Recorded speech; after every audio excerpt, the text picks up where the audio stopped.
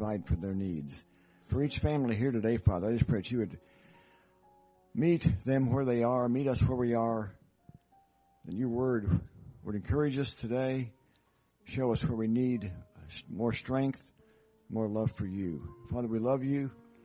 We praise you for your grace in our lives, for the freedom you give us, Father, in all areas of our life. Help us, Father, to be an example to those around us. We talked today with the kids in the end of the village class. Even as they're young, they're to be an example to believers in their conduct and their life pattern.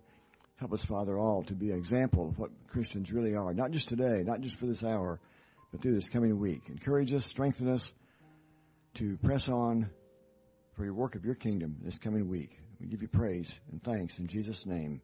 Amen.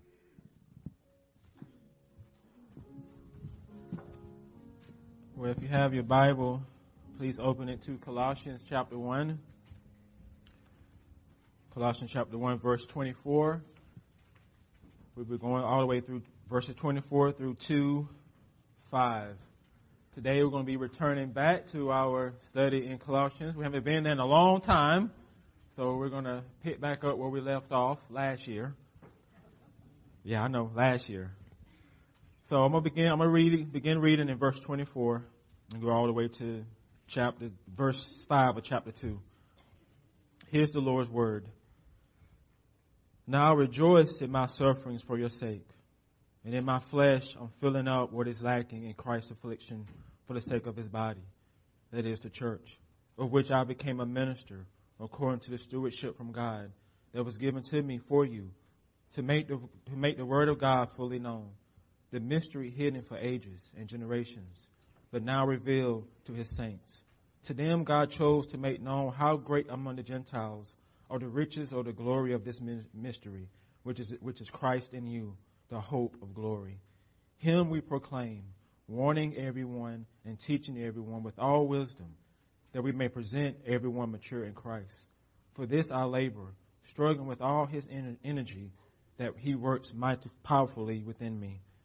For I want you to know how great a struggle I have for you and for those at Laodicea, for all those that have not seen face to face, that their hearts may be encouraged, being knit together in love, to reach all the riches of full assurance of understanding and knowledge of God's mystery, which is Christ, in whom are hidden all treasures of wisdom and knowledge. I say this in order that no one may delude you with plausible arguments. For though I'm absent in body, yet I'm with you in spirit, rejoicing to see your good order and the firmness of your faith in Christ. This is God's holy word. Please pray with and for me. Father, as we come to the preaching of your word, I pray that your spirit will move. I pray that your spirit will move in our hearts, soften our hearts. We all are in different places. We all have different struggles, but we all have the same need of Jesus, regardless of where we are in life. That would never change. We always need more of you, not less of you. And so my prayer is that you would meet us where we are today. Let us all receive the word that we need to hear so that we can go back out into this world and live and fight one more week. Help us to believe that you're with us. Help us to believe that this time and while we gather is not just something that we do. It's something that we need. I pray that we will be convinced of that.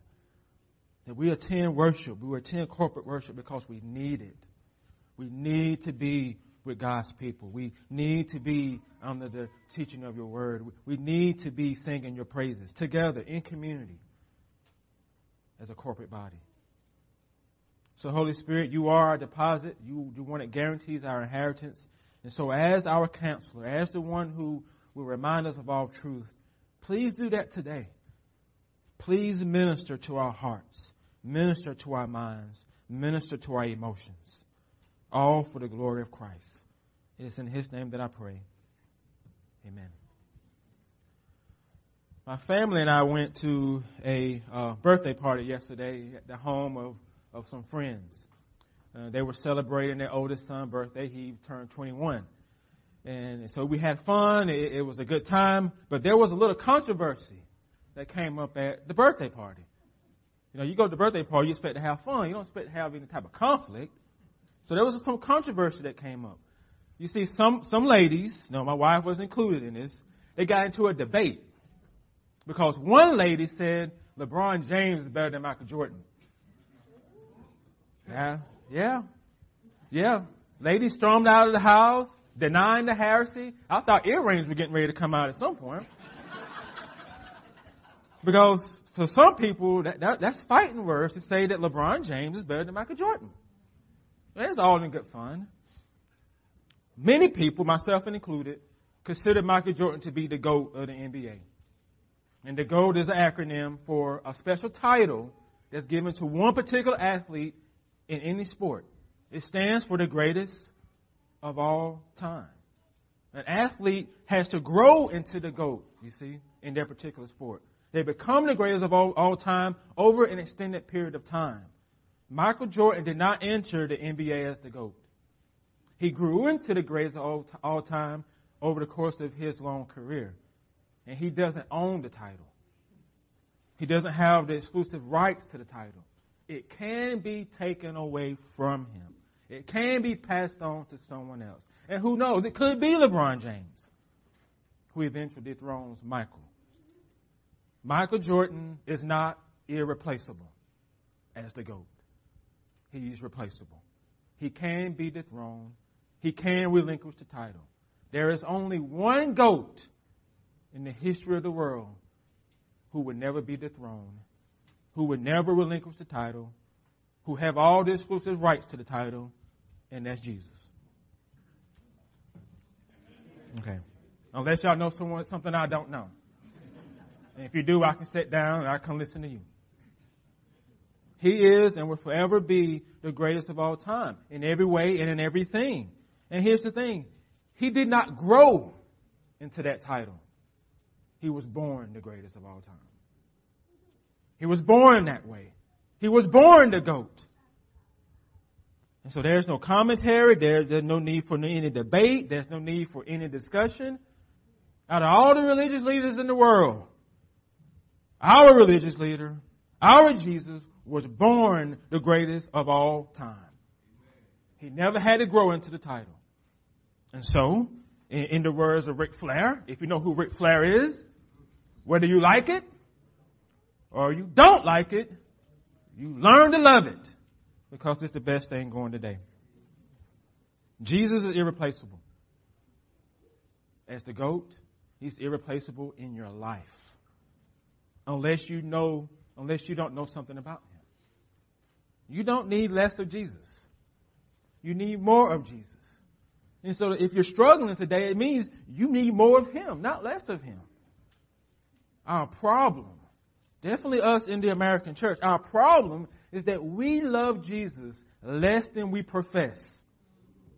And we love our life in this world more than we'll ever admit. And that's true of all of us. You love Jesus far less than you profess here each week. And you love your life in this world far more than you will ever admit it. You do.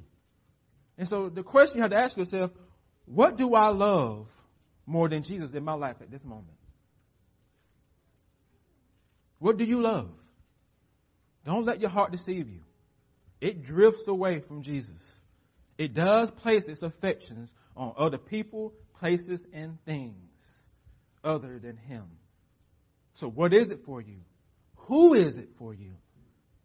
The words of meditation that we read today from T. Austin Sparks, I'm going to read them again. It says, whenever there is a departure from divine thought, whenever there is a loss of original revelation from God, whenever the heavenliness and the spirituality and the divine power, that which is of God, ceases to operate in the midst of his people, and whenever glory departs, the Lord's reaction to such a thing is to bring his Son anew in view. We think it's go to another Bible study. We think it's add more things. It says you need to grasp Jesus anew. If you're struggling in unbelief, if you're doubting, it's not running away from Jesus. It's not running away from the things of Christ. It's you drawing closer to the things of Christ. Paul does this in Colossians 1:15 through 20. In those verses, when he talks about the supremacy of Christ, he's bringing Jesus anew into view. He recounts all the reasons why Jesus is the GOAT. All the reasons why He's the greatest of all time. All the reasons why He's irreplaceable. Many of you need to grasp Jesus anew this morning because you're spiritually dry. Going through the motions of it all. And you've forgotten your first love. Wandering. Drifting away. And the good news is that your heart can draw closer still. Your heart can come back. You can embrace His unconditional and sacrificial love for you. And when you are drawing closer to Jesus, you will mature in the greatest of all time. You will grow into mature believers. And mature believers, they have a certain swag about them. They are woke to the realities of life for Christians in this world. And that's what Paul is talking about in these verses in Colossians. He demonstrates a few characteristics that all mature believers share, that all mature believers grow into, characteristics that you must grow into if you want to mature in Christ. This week I was invited to a luncheon that was hosted by the Fellowship of Christian Athletes. And at this meeting, one of the FCA staff members told a story about a young lady named Madison Wood. She's an FCA college intern, and she's battling bone cancer. Young lady, battling bone cancer. But she hasn't given up on life. She hasn't lost hope. She perseveres. My closest friend in Huntsville had surgery this week to remove a spot on his lung that was left over from his colon cancer. But he hasn't given up life. He hasn't given up on life. He hasn't lost hope. He perseveres. And some of you know other Christians who are facing hard health issues, painful life circumstances, facing deep losses. But they haven't given up on life. They haven't lost hope. They persevere. And some of you are facing difficult life circumstances or health issues. But you haven't given up on life. You haven't lost hope. You're persevering. But there may be others of you who are holding on by a thread, who want to throw in the towel, who want to give up. You feel like hope is slipping away. And I want to say, stop. Be still for a moment. I want you to know that the hardships that you're facing and will face as a Christian, they aren't abnormal. They're normal. They're part of the journey. For all Christians struggle. And I believe one of the reasons hardships in life are a shock to our Christian experience is because Christianity in America is failing us. We have a version of Christianity that overlooks one particular characteristic that every mature believer has to go through, and that's suffering. Suffering. If you want to mature in the greatest of all time, if you want to grow in Jesus, then you will have to make peace with suffering. You will have to come to terms with it. It doesn't mean you just go out and intentionally look for ways to suffer. I mean, that's foolish. Please don't do that. Please don't go out and stand in the middle of the street and say, I can do all things through Christ. I'm telling you, you can't do that through Christ. Please don't do unwise things.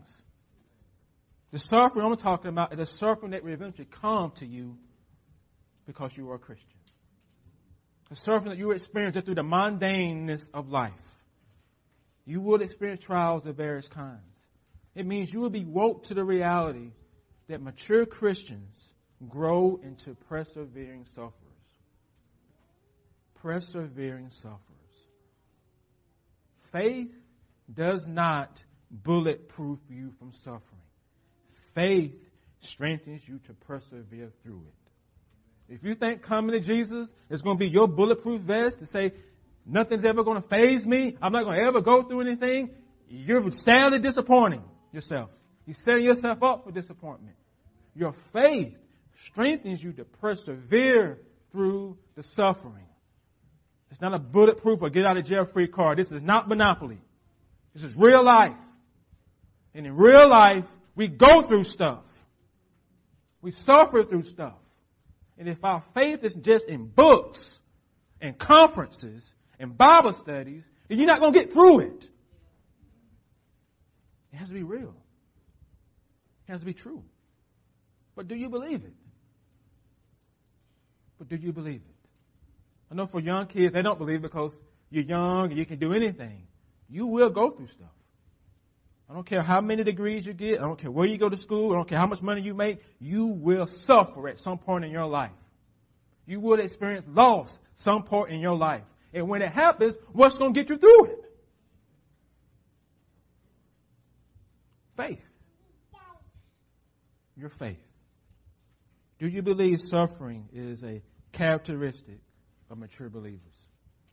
Do you believe it strengthens your faith? Matures your faith? Do you believe that mature believers are those who persevere through suffering? If you don't, then what Paul says at the beginning of these verses won't make sense to you. They will rub you the wrong way.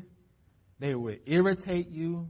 They will make you uncomfortable in your comfortable Christianity.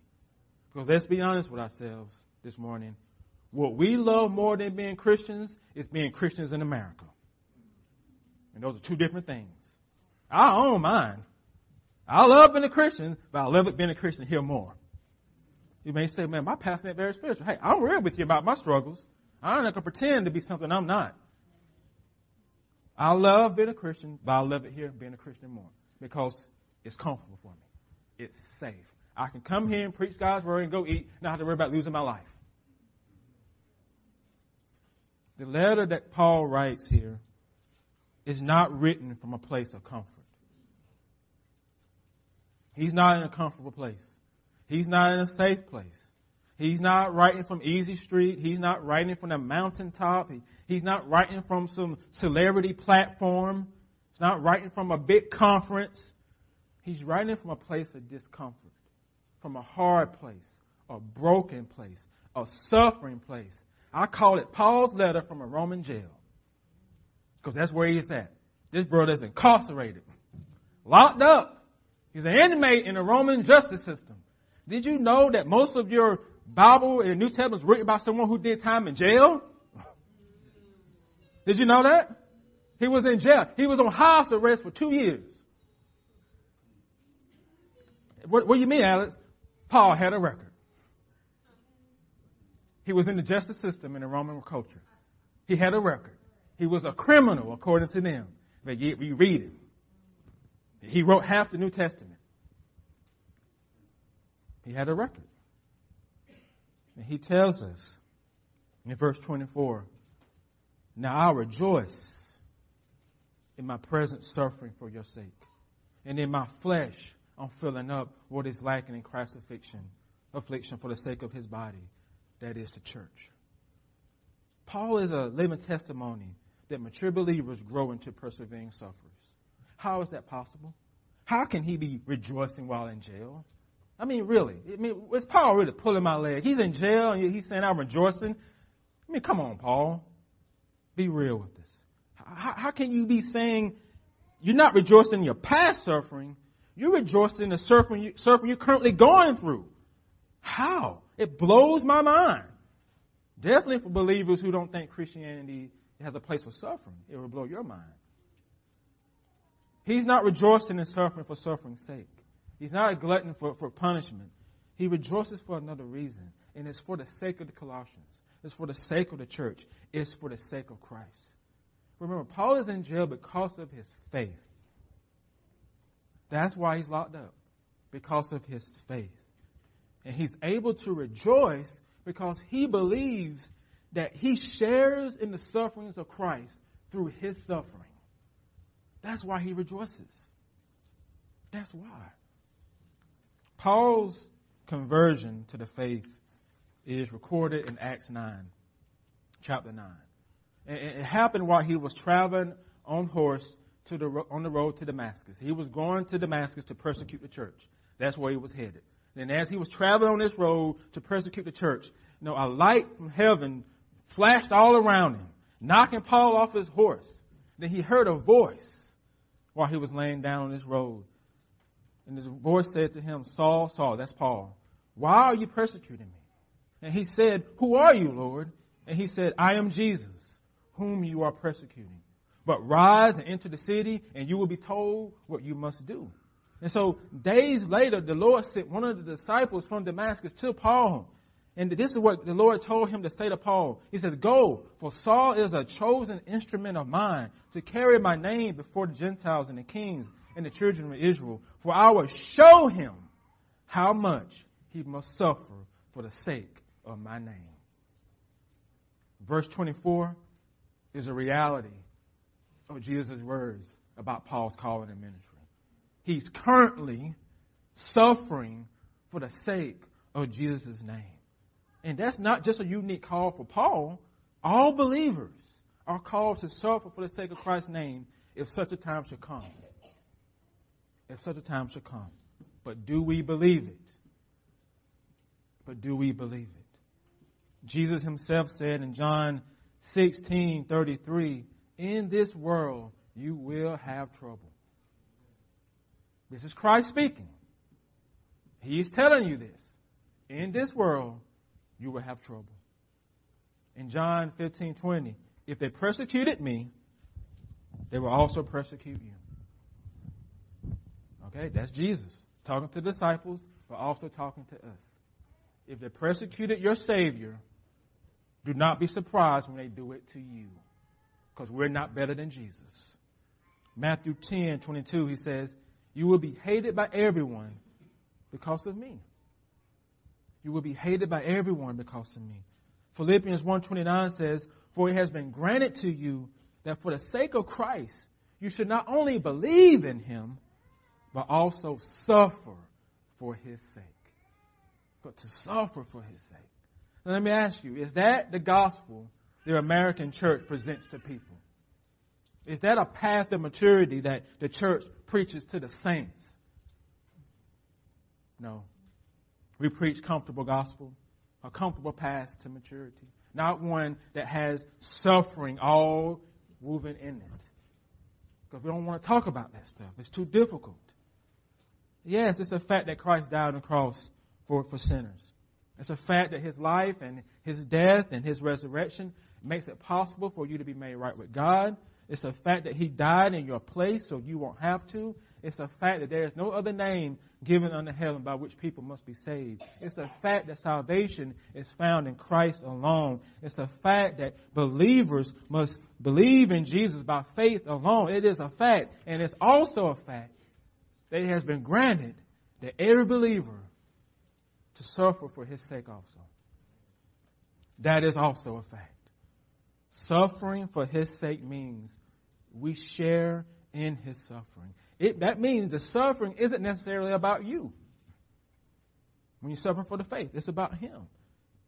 This is what Paul means by saying, I'm filling up what is lacking in Christ's affliction in his own flesh. He's not adding to the sufferings of Christ. He's not supplementing to the sufferings of Christ. He's not saying there's a deficiency in the suffering of Christ. He is saying, I share in Christ's suffering when I suffer for the faith. Remember what Jesus told Paul. I just read in Acts 9. When Paul fell on the road, what did Jesus ask Paul? He says, why are you persecuting me? I'm Jesus whom you're persecuting. Notice what Jesus doesn't say. He doesn't say, why are you persecuting my people? Why are you persecuting my church? He says, why are you persecuting me?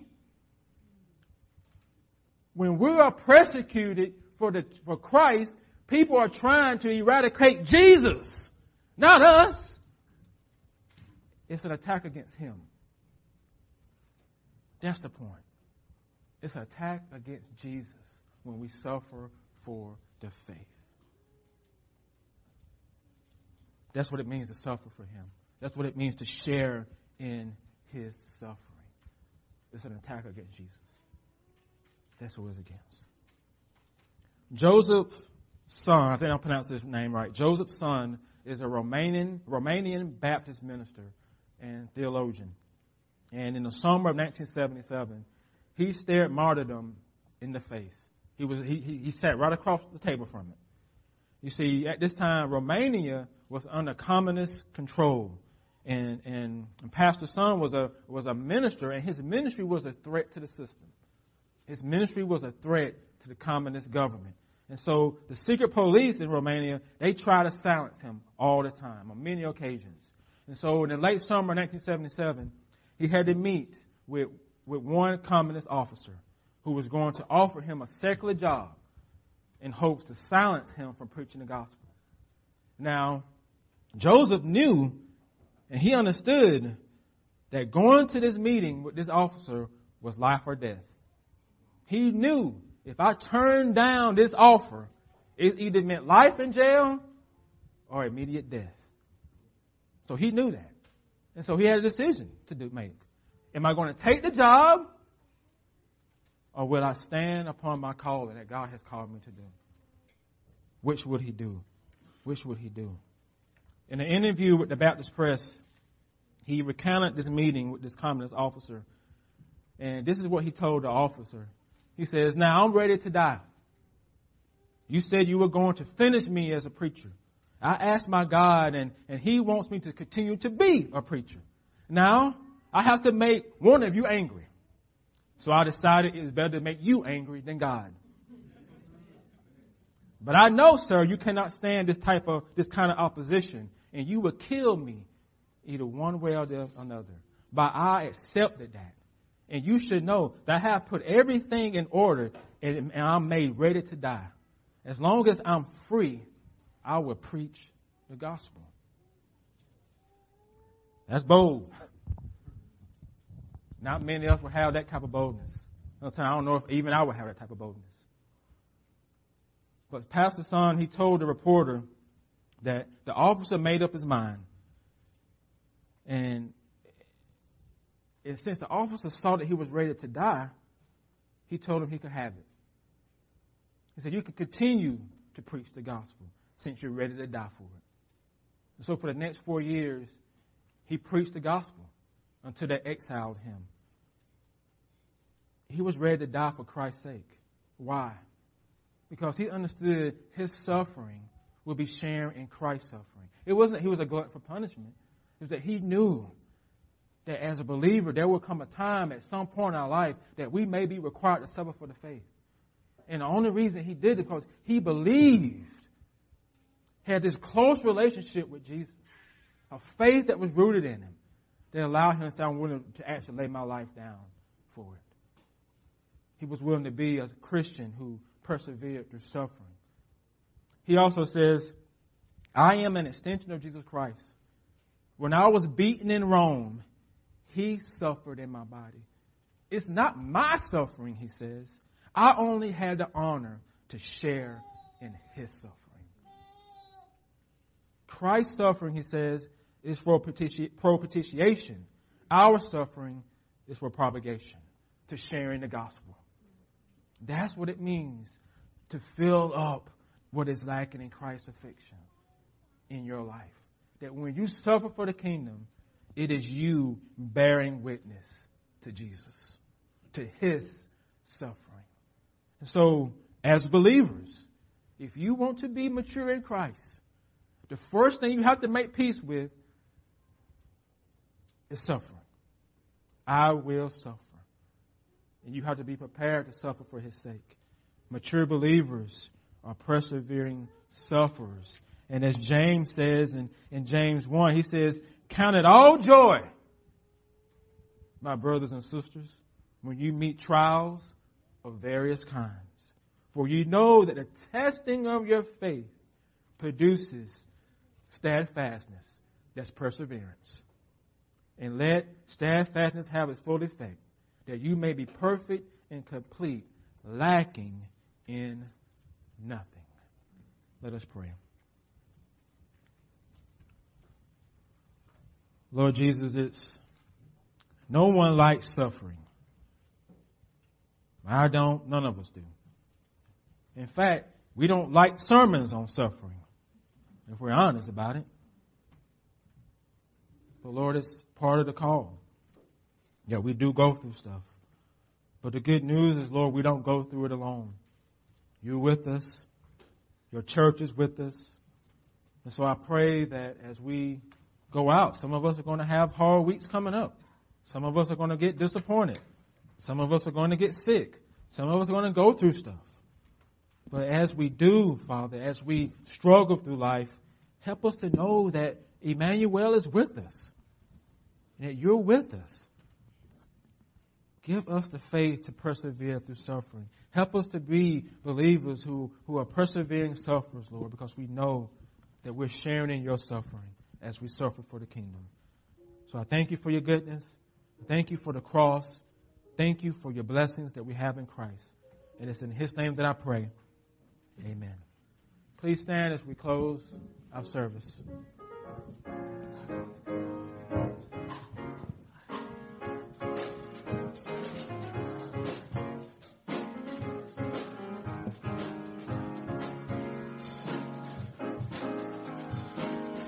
I'm trading my sorrows.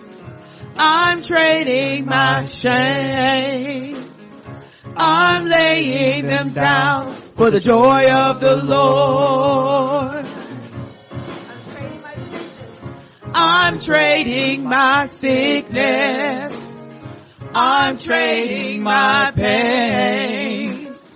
I'm laying them down for the joy of the Lord. We say yes. Yes, Lord, yes, Lord, yes, yes, Lord. Yes, Lord, yes, Lord, yes, yes, Lord. Yes, Lord, yes, Lord, yes, yes, Lord, amen. Oh yeah. I'm pressed but not crushed, persecuted, not abandoned, struck down but not destroyed. I'm pressed beyond the curse, for His promise will endure. His joy is gonna be my strength. Though the sorrow may last for a night, joy comes in the morning. I'm trading my sorrow. I'm trading my shame. I'm laying them down. I'm laying them down for the joy of the Lord. I'm trading my sickness. I'm trading my sickness. I'm trading my pain. I'm laying them down for the joy of the Lord. We say yes. Yes, Lord, yes, Lord, yes, yes, Lord. Yes, Lord, yes, Lord, yes, yes, Lord. Yes, Lord, yes, Lord, yes, yes, Lord, amen. Yes, yes, Lord, amen. Yes, yes, Lord, amen. We say yes. Yes, yes, Lord, amen.